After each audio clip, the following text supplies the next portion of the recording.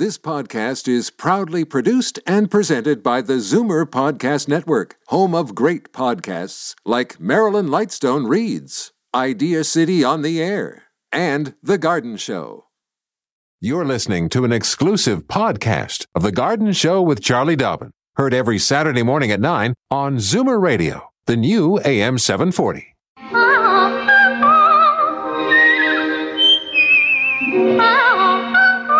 Welcome, friend, to our weekly garden party. We hope you brought along your questions because it's time to dish the dirt. On The Garden Show with Charlie Dobbin, exclusively on Zoomer Radio. Well, good morning and welcome to The Garden Show. I'm Frank Proctor, the sous chef of the garden, all set to welcome our master gardener, Charlie Dobbin. Hi, Charlie. Hey, Frankie. I'm happy to be with you again here on Zoomer Radio. How you doing? Hey, great. Thank you very much. Last time we chatted, you were off to Alliston to start taping the TV show Healing Gardens. How did that go? Well, it actually turned out to be quite a bit of fun. And believe it or not, I even learned some stuff. We were at Larry Tebow's farm, and I got to put on a whole bee suit and open up a couple of his hives to see how the bees were doing. Wow. Believe it or not, we ate traditional weeds like dandelions and lamb's quarters for lunch, not to mention farm fresh eggs, almost hard-boiled. Gary is someone who prides himself on leading a sustainable lifestyle. He actually claims that he is 90% sustainable for all his and his family's food needs. So it's a pretty cool place. It's called Hummingbird Hollow in Terra Nova. And I think folks could probably look that up on the web and investigate that a bit, huh?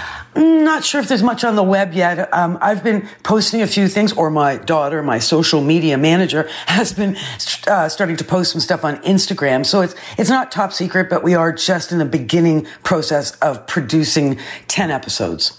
You know, I've done a little bit of work in front of the camera myself, so I know there's a lot of hurry up and wait involved. Is that true? Absolutely true. But the crew is a pretty fun gang. And I've never shot a TV show with not just one or two cameras, but 3 cameras plus a drone with a camera. So that meant we didn't have to keep redoing bits at different angles for the camera. Wow, that's really handy. And when and where can folks get to see you? Well, I'm thinking the series is likely going to be called Healing Gardens, and there are 10 episodes that will be available on Vision TV sometime in the future. I'm thinking probably spring 2021. Okay. Now, as you know, Charlie, we spent 2 days in Waterloo visiting my sister and brother-in-law, Ron and Sue Shane, and they've got a lovely backyard complete with pool, but unfortunately the weather didn't cooperate. Too darn chilly to be diving in there. I'm glad you mentioned your trip and Ron and Sue's backyard. You made me laugh out loud when you sent me the pictures of what you called moonflowers. Well, I was sort of taken in by Sue, who said, "You see these bright yellow flowers?" And this is, toward the evening. She said, "They're moonflowers." And she explained they only come out at night, right? Yeah, and the next day they die. And that's it. One night of blooming and it's all over. Those, my friend Franklin, are called daylilies. You wonder why? Well, because maybe they only last one day. I get it. But I still like the name Moonflowers. Well, there really are moonflowers, and I sent you a link to give you a bit of a heads up on what they are. Properly, they're called Ipomoea alba. So alba means white, and Ipomoea, or Ipomea, depending on how you pronounce it, are sometimes called tropical white morning glory or moonflower or moon vine. It's a species of night-blooming morning glory. They're native to tropical and subtropical regions of the New World. So, of course, the Americas are the New World. They bloom at night because night-flying insects mostly pollinate them. One of the insects that pollinates is the hawk moth. So the flowers are sensitive to small changes in light so that they are open when these insects are out in the evening. And FYI, both plants and seeds are toxic. Do not eat any part of the plant, especially the seeds. Bonus, though, moonflowers are fragrant at night when the flowers open. Okay, hey, that sounds really interesting. I'll check that out myself. All right, I'm kind of watching the clock because I know our main tech guy, Joel, is going to nudge me with a whisper that it's time to take a break. But not before we remind our listeners that because we're still not allowed into the radio station and studio, we can't accept phone calls as we normally would. Yep, that's true. We're only able to do this show by reading the questions from folks who have sent you an email. And once again, we've got scads of really interesting questions, but we do need more for next week's show. Okay, excellent point. So send your emails to Charlie Dobbin at c.dobbin, that's Dobbin, at mzmedia.com. Did you hear something from Joel? Yep, I just got a little jog from Joel letting me know it's time to let our sponsors like Stoke Seeds to have a few words. So Charlie and I will return in moments here on Zoomer Radio. Fur and feathers and bugs of all size. There's more going on in the garden than you realize. Should small creatures become a big problem, then you've got The Garden Show with Charlie Dobbin. Exclusively on Zoomer Radio. Well, Charlie, time to deal with the emails here. And matter of fact, this email that we received from Gail West, it's a suggestion to Jim Meyer of Kitchener from last week. Remember, he was talking about the cocoa bean mulch. That's right. Anyway, she's sorry to interrupt you. I was just going to say he emailed to say he loves cocoa bean mulch and he couldn't find it. He didn't know where to get it. And one of our listeners came back with the answer. I love it. I love it when listeners have tips and tricks and answers to questions. So always send them in when you got them. Okay, and here's what Gail passed along. Said, I purchased my mulch from Chocolate FX. That's at 335 Forma Creek Road, St. David's, Ontario. And you can check things out on the website at www.chocolatefx.ca. I won't bother reading all the phone numbers, but you can check that out through the website.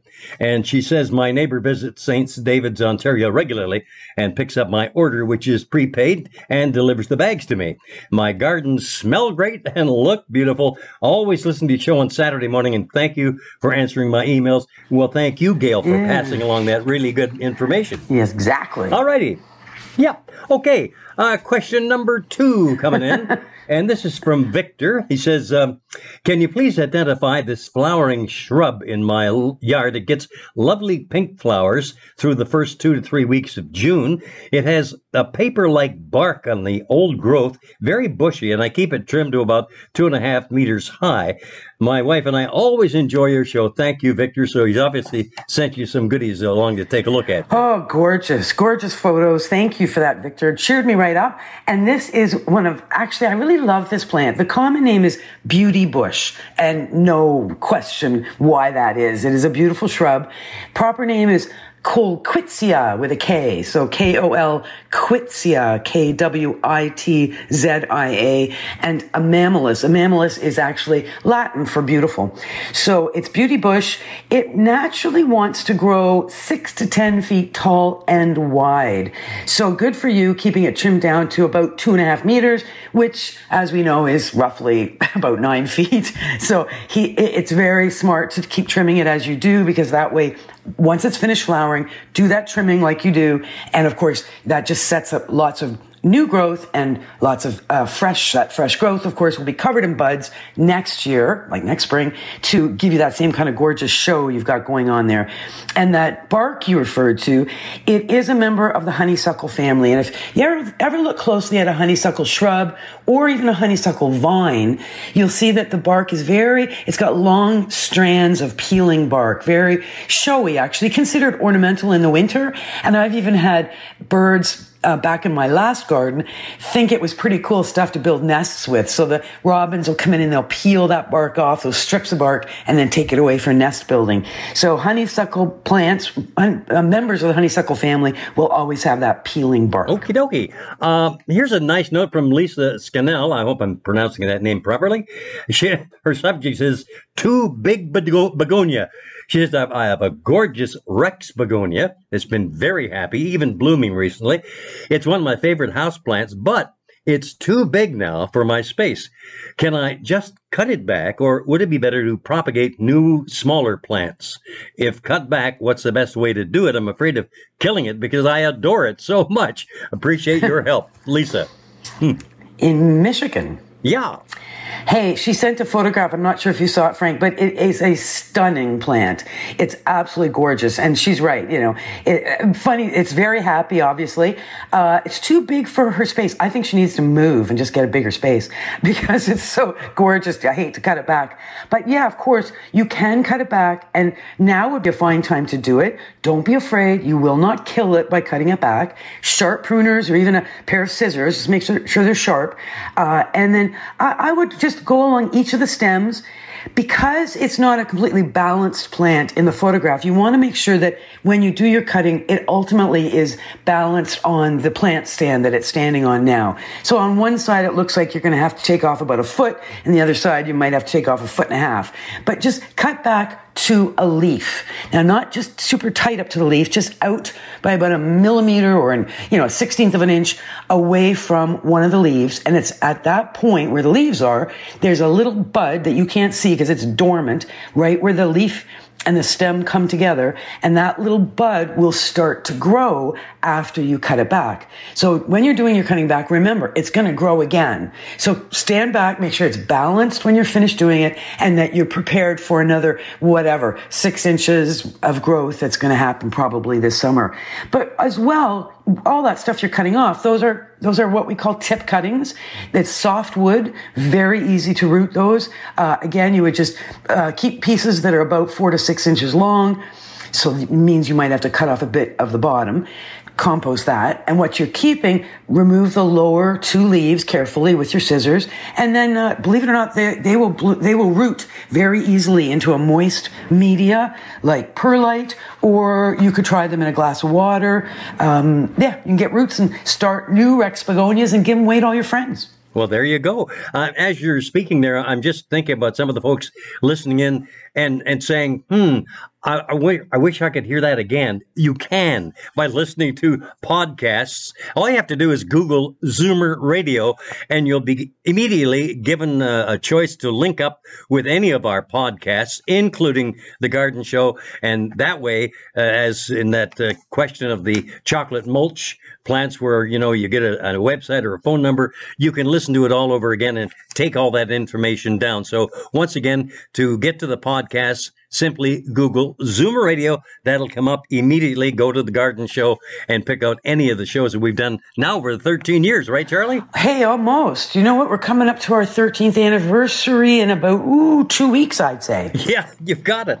Well, you know what? We have to take a little bit of a break here, but we're going to return, of course, for more of those emails that you've sent to Charlie. And once again, we do appreciate any questions you'll send by, and hopefully you can pop one in the mail, or at least the email to Charlie. That's c.dobbin, D-O-B-B-I-N, at mzmedia.com. And we'll return in just moments here on The Garden Show. Daffodils and daisies, bluebells and begonias, forsythia and foxgloves, marigolds, magnolia, lavender and lupins, dahlias, delphiniums, stalks, phlox, hollyhocks, tulips and sweet williams. You've picked the right place for everything floral. This is The Garden Show with Charlie Dobbin, exclusively on Zoomer Radio.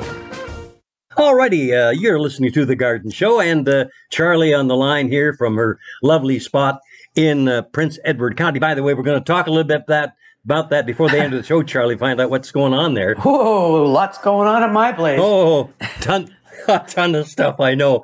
First of all, let's deal with a couple of questions here, like this one from Dawn and Betty Samus. And she says, "Hi, Charlie. What's the name of the deer repellent spray you mentioned on your garden show yesterday? That would be June 20th. I was not able to remember the name when I went to write it down. I enjoy your show. Try to listen to it every Saturday morning when I'm home. I always learn something new about gardening." That's from Dawn Samus, actually. Thank you, Dawn. Well, there you go, Charlie. All right. Well, there you go. I've got 2 suggestions. One is go to my website. So that's charliedobbin.com. And under tips, you'll find some pretty amazing tips that various people have shared with me over the years. And one of the mixtures is to deter deer. And that comes from Sean James, who is a Milton-based gardener extraordinaire. His recipe is mix 2 eggs, 2 cups of milk, 2 tablespoons olive oil, and another 2 tablespoons of dish soap add that whole mixture into 2 liters of water, a dish of cayenne pepper, doesn't hurt, and then mix and pour into a spray bottle. So spray any plants that are susceptible to deer damage until they're dripping. And believe it or not, this mixture, I think it's because of the eggs, will stick onto your plants for as long as a month before you need to spray again. If making your own concoction isn't up your alley, there is a product available. It's on Amazon. I see it's at Home Hardware, and I think I picked it up. I picked it up somewhere. It might have been a TSC. It's called Plant Skid. The website is plantskid.com. So it's the word plant, Plant, and then S as in Sam, K as in kite, Y, D as in Dobbin, and another D as in Dobbin. So plantskid.com. All right, that's good. This is very appropriate. As we're recording this show, as a matter of fact, last Monday, Shirley has invited all her gals that she meets normally on Monday, Wednesday, and Fridays for coffee early in the morning. But of course, things have been thrown upside down with the COVID-19 situation. So this morning, she's welcomed a whole bunch of them. They're all self-distancing out there around the picnic table. And I just went out just before going on the air here, and she was mad as hops. Shirley was swearing at chipmunks. She had some peanuts out there, and the little rascals were right up there on the table eating out of the bowl in front of everybody. And God, you should have seen Shirley. She was really mad. Anyway, I get a note here, and you've made a comment that this one's laugh out loud, from Maureen Boyce. She says, "Good morning, Charlie. I have a simple solution to discourage those rascal squirrels from digging in our planters. Tea leaves, loose tea leaves, or the tea bag. After enjoying your cup of tea, bury them in the pots. The squirrels do not like the smell. Also acts as a fertilizer. My maternal grandmother always put tea out in her plants, and she had the most amazing houseplants. My sister told me about this easy remedy. Seems to be working, at least so far, but squirrels are very ingenious. Watch them rob my bird feeders. It's hilarious. One hangs upside down, clinging to the bird feeder by his toes. Always enjoy your show, and this week was especially entertaining. We had home invasions by chipmunks,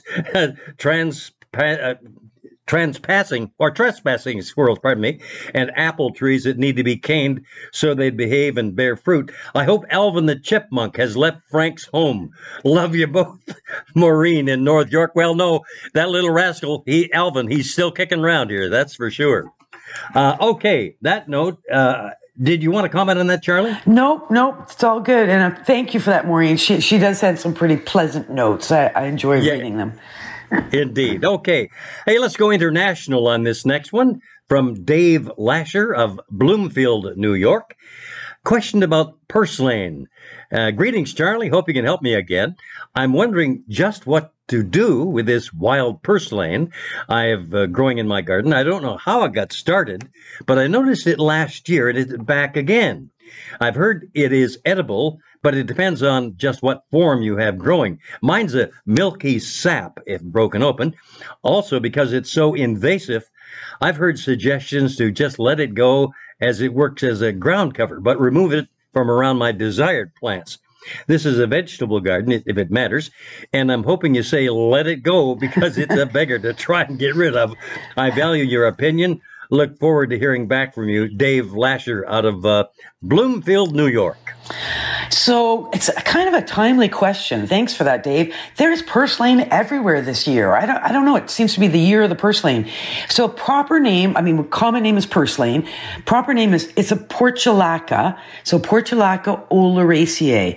It is an annual plant. It is a succulent. So it's got a very thick leaves and thick stem that, whenever we see those thick, sort of shiny leaves and stems on plants, we know that this is a plant that's able to hold and store water in its foliage and in its stems. So it's a pretty good one in hot, dry situations. It's very drought tolerant. You'll know that you've got, you're absolutely right, Dave. There are a number of sort of species of portulaca, but the one that is very common, and I'm sure it's the one you've got, the stems are mostly prostrate, which means they're lying on the ground, though they can mound up on top of itself, up to 16 inches tall. There's yellow flowers that open during the sunny mornings for only a few hours. And believe it or not, there are fossil records of this plant dating back to the 7th century BC. So this plant has been around for a very long time, unchanged. Now, those fossils, of course, are in Europe.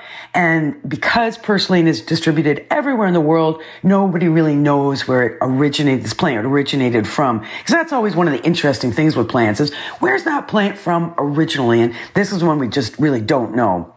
It is well known for healing properties, very commonly eaten raw in salads. It can be cooked up like spinach.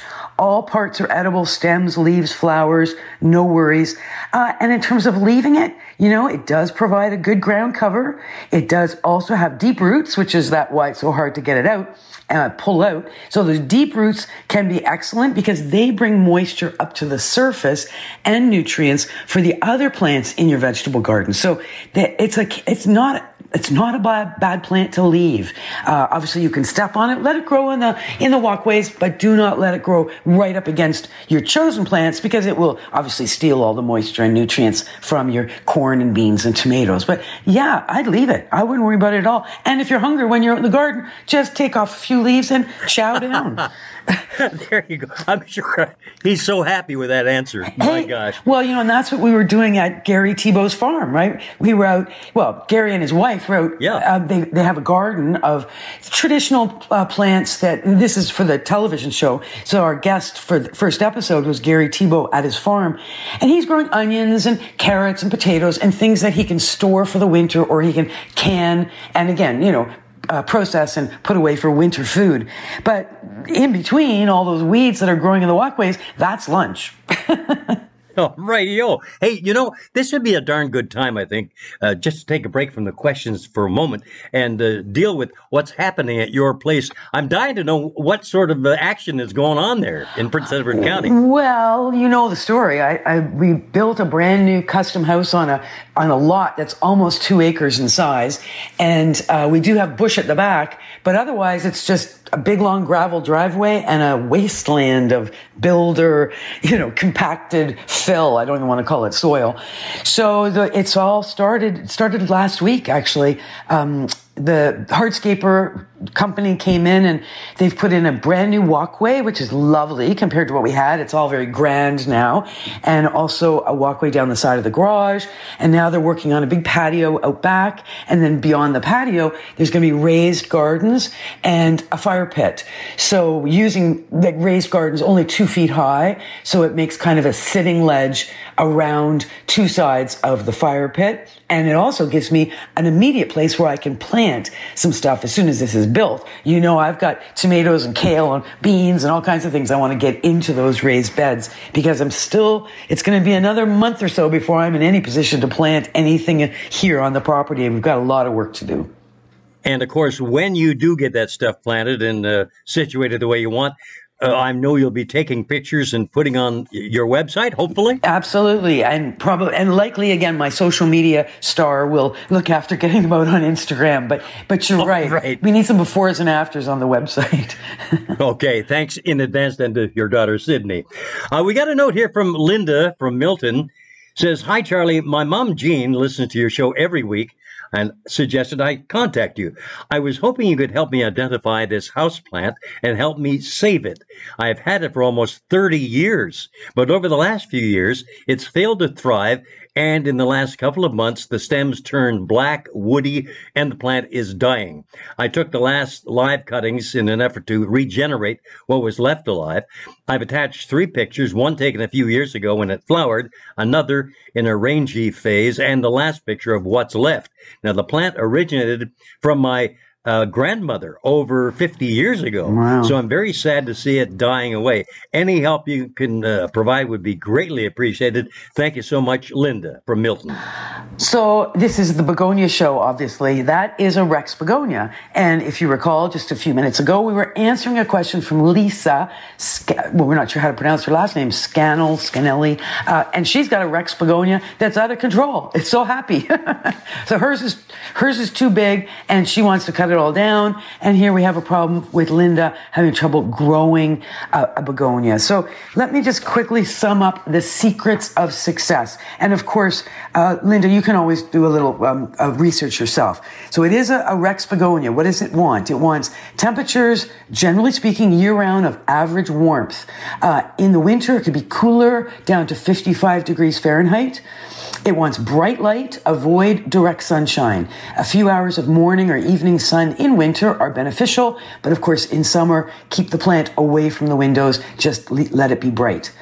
Water. Now the compost should be kept moist from spring until autumn, but allow the surface to dry out slightly between waterings and then water sparingly in winter. That's one of the things we tend to do is we water on the calendar year round, and it doesn't work. You can't water every Sunday and expect that all your plants always need water every Sunday.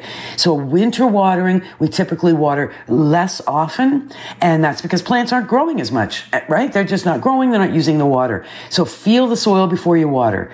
Now, they do like a humid environment, so whatever you can do, you can mist, you can put a pebble tray beneath the pot. So that's a tray of any kind. It could be a cookie sheet with gravel in it and water in the gravel, and then the begonia sits on top of the gravel, not in the water, but always has water evaporating around it, and that can really help raise the humidity. Do not do any repotting until roots are growing out the bottom of the pots. And then, of course, that happens only in spring. We repot in spring because plants can handle the stress of what just happened to them when they got repotted. So spring is always the best time for repotting. And then, as Linda did, she took some cuttings. So that's great. And they do root fairly easily. So, when they're all rooted up, make sure you've got a fresh, sterile, container soil, whether usually it's a soilless mix. Make sure it's moist. And begonias, because they are subject to rot, I always choose, if I can, to plant begonias into clay pots. So if you can get yourself a clay pot, terracotta pot, use that when you're potting this plant up. And good luck with that. Yes, absolutely. Okay, we're up to our next little break here on The Garden Show. And Charlie Dobbin and yours truly, Frank Proctor, will return in moments here on Zoomer Radio. Don't change stations just because the weather changes. Garden tips and advice all year round. This is The Garden Show with Charlie Dobbin, exclusively on Zoomer Radio. All right, Charlie, have a nice note here from Ina Eisen. Dear Charlie and Frank, listen to your show every week and have even rescheduled my daily walk with a neighbor to an earlier time in order to be back in time for the show.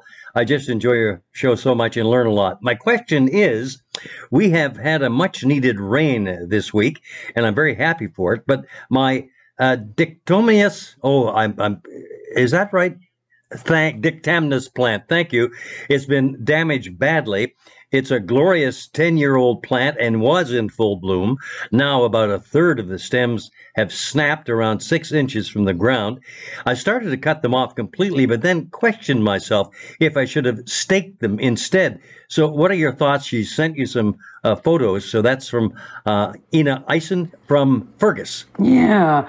So she's right. It is a Dictamnus alba is the proper name. A common name is gas plant or dittany, believe it or not.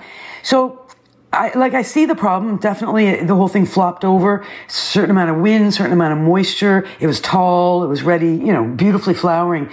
In the right conditions. So if it's in full sun, it will grow up to 2 feet tall. It's got a sort of a lemon fragrance to it. It's a very showy plant. It's a lovely plant. It could be that it wants an evenly moist soil. It wants a real humusy, high level of organic matter kind of soil. But of course, it does not want to be soggy. It will tolerate drought once established. And clearly, this is an established plant. It has been there for a number of years. But whether to stake it or not, I'm just not a big fan of staking things. I would do what your impulse told you, which was to cut back the damaged stems this year, and next year try and keep it shorter. And the way you're going to keep it shorter is by be very sparing with your watering and don't fertilize it next spring. Try and avoid fertilizer. I mean, obviously keep the soil, nice and healthy. If you're adding compost, I would definitely continue to do that, but no miracle grow or anything like that on a plant like this because it's just going to grow tall. It's going to have very soft growth, and then it's all going to flop over in a big wind or a big rain. One thing the reason it's called gas plant, you might like this, Frank. The reason it's called that is because the flowers make this, a flammable oil that's emitted from the flowers and the seed pods. So on a night when there's no wind and you're outside and you want to have some fun, take some matches and just light a match near the flower or near a seed pod, and you'll get a whole big vapor burn happening. It'll go woof right in front of your very eyes. Now, it's tiny and it's short and it doesn't harm the plant at all, but it is kind of fun. So that's where the common name gas plant comes from. Okay, I'm almost hesitant to say that reminds me of the blue flame of years ago, Boy Scouts. Anyway, I know what you're talking about. Oh yes, all right. That's a boy thing. A bit of an asinine comment. Exactly. Okay. Exactly. All right, we're on to a question here from Edda Engel. She says, "Help. My milkweed plants have these on the top." So she sent a picture to you, obviously. "I've sprayed, as you can see, the black dead ones. These yellow things keep coming back. Is there anything other than safer soap that I can use? It was effective on my Orleanda, but I cannot get rid of them on the milkweed, and they continue to spread. I need them safe for the monarch butterflies. Thanks for your show, Hedda." Okay, Edda, that's a really, really good and interesting question. The photos that Edda sent are of a milkweed, and it's just starting to flower, and it is absolutely coated in aphids. And as Edda noticed, the aphids come in just about every color of the rainbow. They can be green, they can be black, they can be yellow, and she mentioned she had them on her oleander, so probably because they're always yellow for some reason on oleanders. And yes, she wants to keep the milkweed safe for the monarchs, but you got to remember that if you spray any pesticide on the milkweed plant to kill the insects that you don't want, you will inadvertently kill the insects you do want. So remember, monarch butterfly larvae are insects too. So when you get out there with your safer soap and you start spraying to kill aphids, which is fine, that's an option, you could be killing monarch larvae at the same time. So if you want to keep your milkweed safe for just the monarch larvae and you want to keep all the other insects away, use water only. Just turn on your hose, but get a real sharp, sort of jet of water spray onto those milkweed and blow those aphids off. Or go in there with your fingers and just rub your fingers up and down and squish. Your fingers will get a bit yucky, but because the insects are full of honeydew, they suck juices out of the plant. But I'm surprised there's that many aphids. But boy, you got quite an infestation. But don't be spraying pesticides on milkweed if you want monarchs to live there as well. All right. Okay. I'm going to, because of time constraints in this particular segment, jump to the next question from Joan Rogers. And she says, "How do I control leaf miner in my beets and Swiss chard?" Nice short question with a long answer. Oh, dear. I'm kidding. All right, I'll go fast. All right, so leaf miners. Leaf miners are an insect, and in this case, it's the female leaf miners that lay eggs on the leaves of, in this case, we've got them laying the eggs on beets and Swiss chard. They're famous for this. Then, once the eggs hatch, the larvae, which are little tiny caterpillars, they travel they burrow into the leaf between the leaf tissue. So the upper surface and the lower surface of a leaf is mined out by insects. And it's really distinctive trails are left. Like you can look at the leaf and see where the insects have mined out the tissue between, like I say, the upper and lower tissue, levels of the leaf. So, and you can also see where they've pooped. So you can see the insect, getting bigger and bigger as it moves through, and you can see it leaves behind little dust of what we call frass.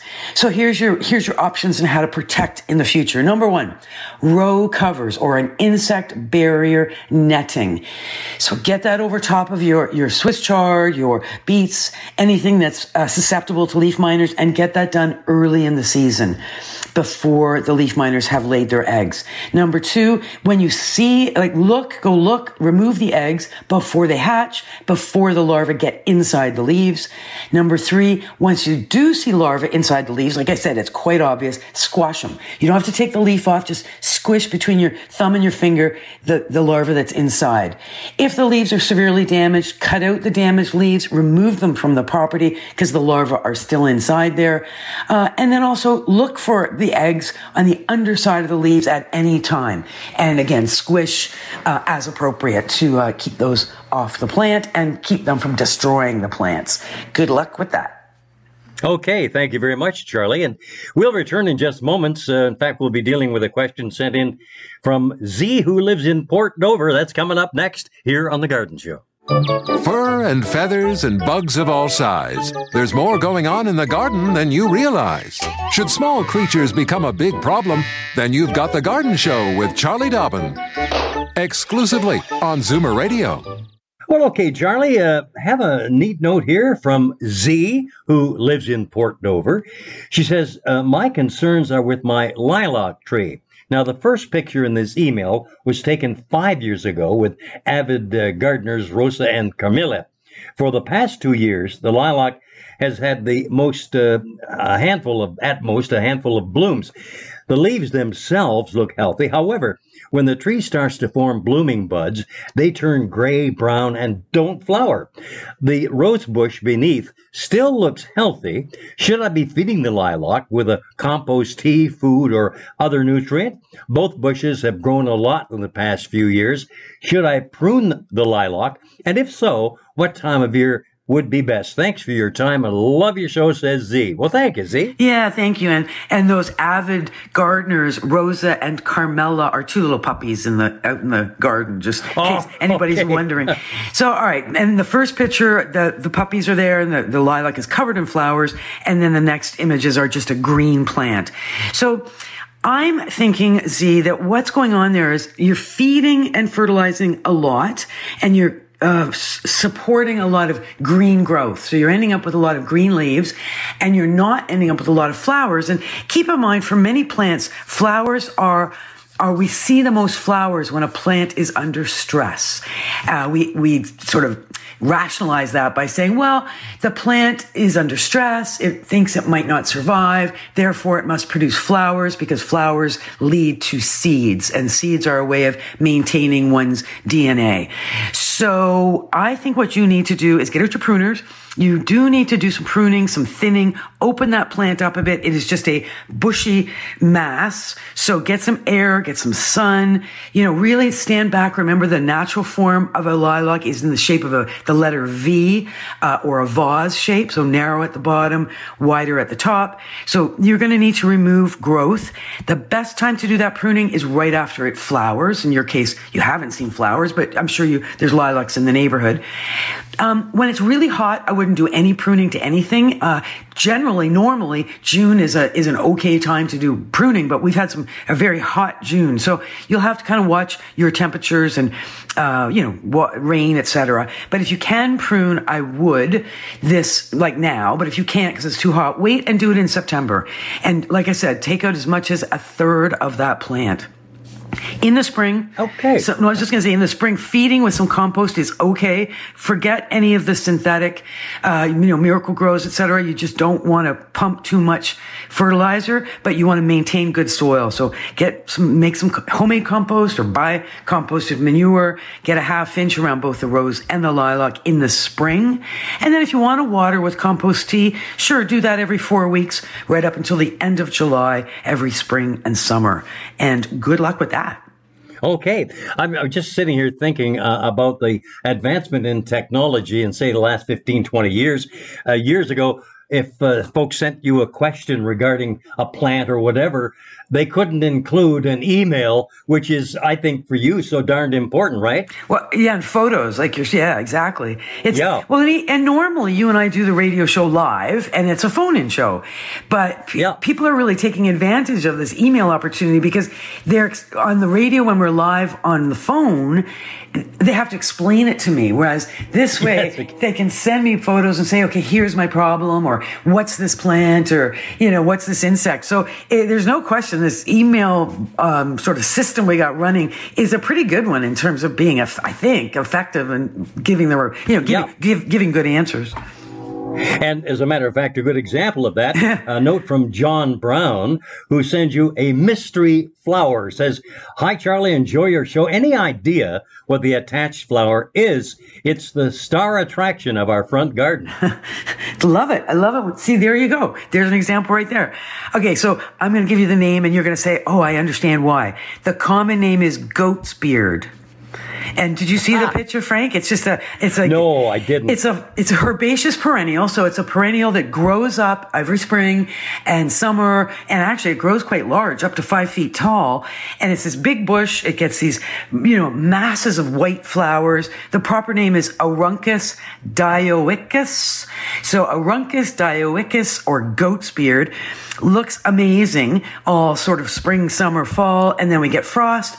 And the whole thing disappears. You just cut it right down. There's nothing there in the winter because it goes dormant and then comes back up the following spring. So very, very sweet plant. And you know what's another good thing about this plant, which I'm going to keep in the back of my mind, is it is deer resistant.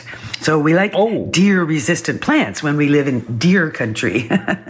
Okay. Hey, we have time for, I believe, one more question here. Anne Ottaway says, "Charlie, I need some help in what to do with my orchid. I usually kill them, but I've had this for 2 or 3 years and it's thriving. This is the 4th blooming I've got from it, but it's getting overwhelming. I'm assuming those are roots growing out from it. Can I divide it or something? I don't want to kill it because, as you can see, it's beautiful. Any advice would be appreciated. I have it in the north window and water periodically with Miracle Grow." And that is one happy looking orchid. Anne sent some photographs. It's just full of leaves and flowers and roots, no question. And even a little baby orchid has started to grow at the bottom, which could be separated and severed and start a new plant. But you know what you're going to have to do, Anne? No, don't be trimming any roots off. Don't even think about trying to divide it. Best thing you can do is get a proper orchid pot, a bigger pot, and some bark, and repot it into a bigger pot. And when you're doing that, you can sever that little baby and put it into a small pot and start it separate from the mother plant. But don't, I love it when your biggest problem is that the plant is growing too much. It's too big. It's too happy. Yeah. So it's too successful. Exactly. That's a great story. I love it. And it's a beautiful plant. So keep doing whatever you're doing, but consider a bigger pot so that this plant can really, really shine. Oh, I'm looking at the clock and I can't believe it, Charlie. We're at the checkout counter and have to wave bye-bye to Joel and the rest of the folks here. But gee, what marvelous questions sent along today. Exactly. And I hope people will keep sending them to c.dobbin@mzmedia.com. You got it. Thanks, Frank. Thank you, Thanks, Charlie. Joel. Thanks to all our great questions. And I'll see you all again next week.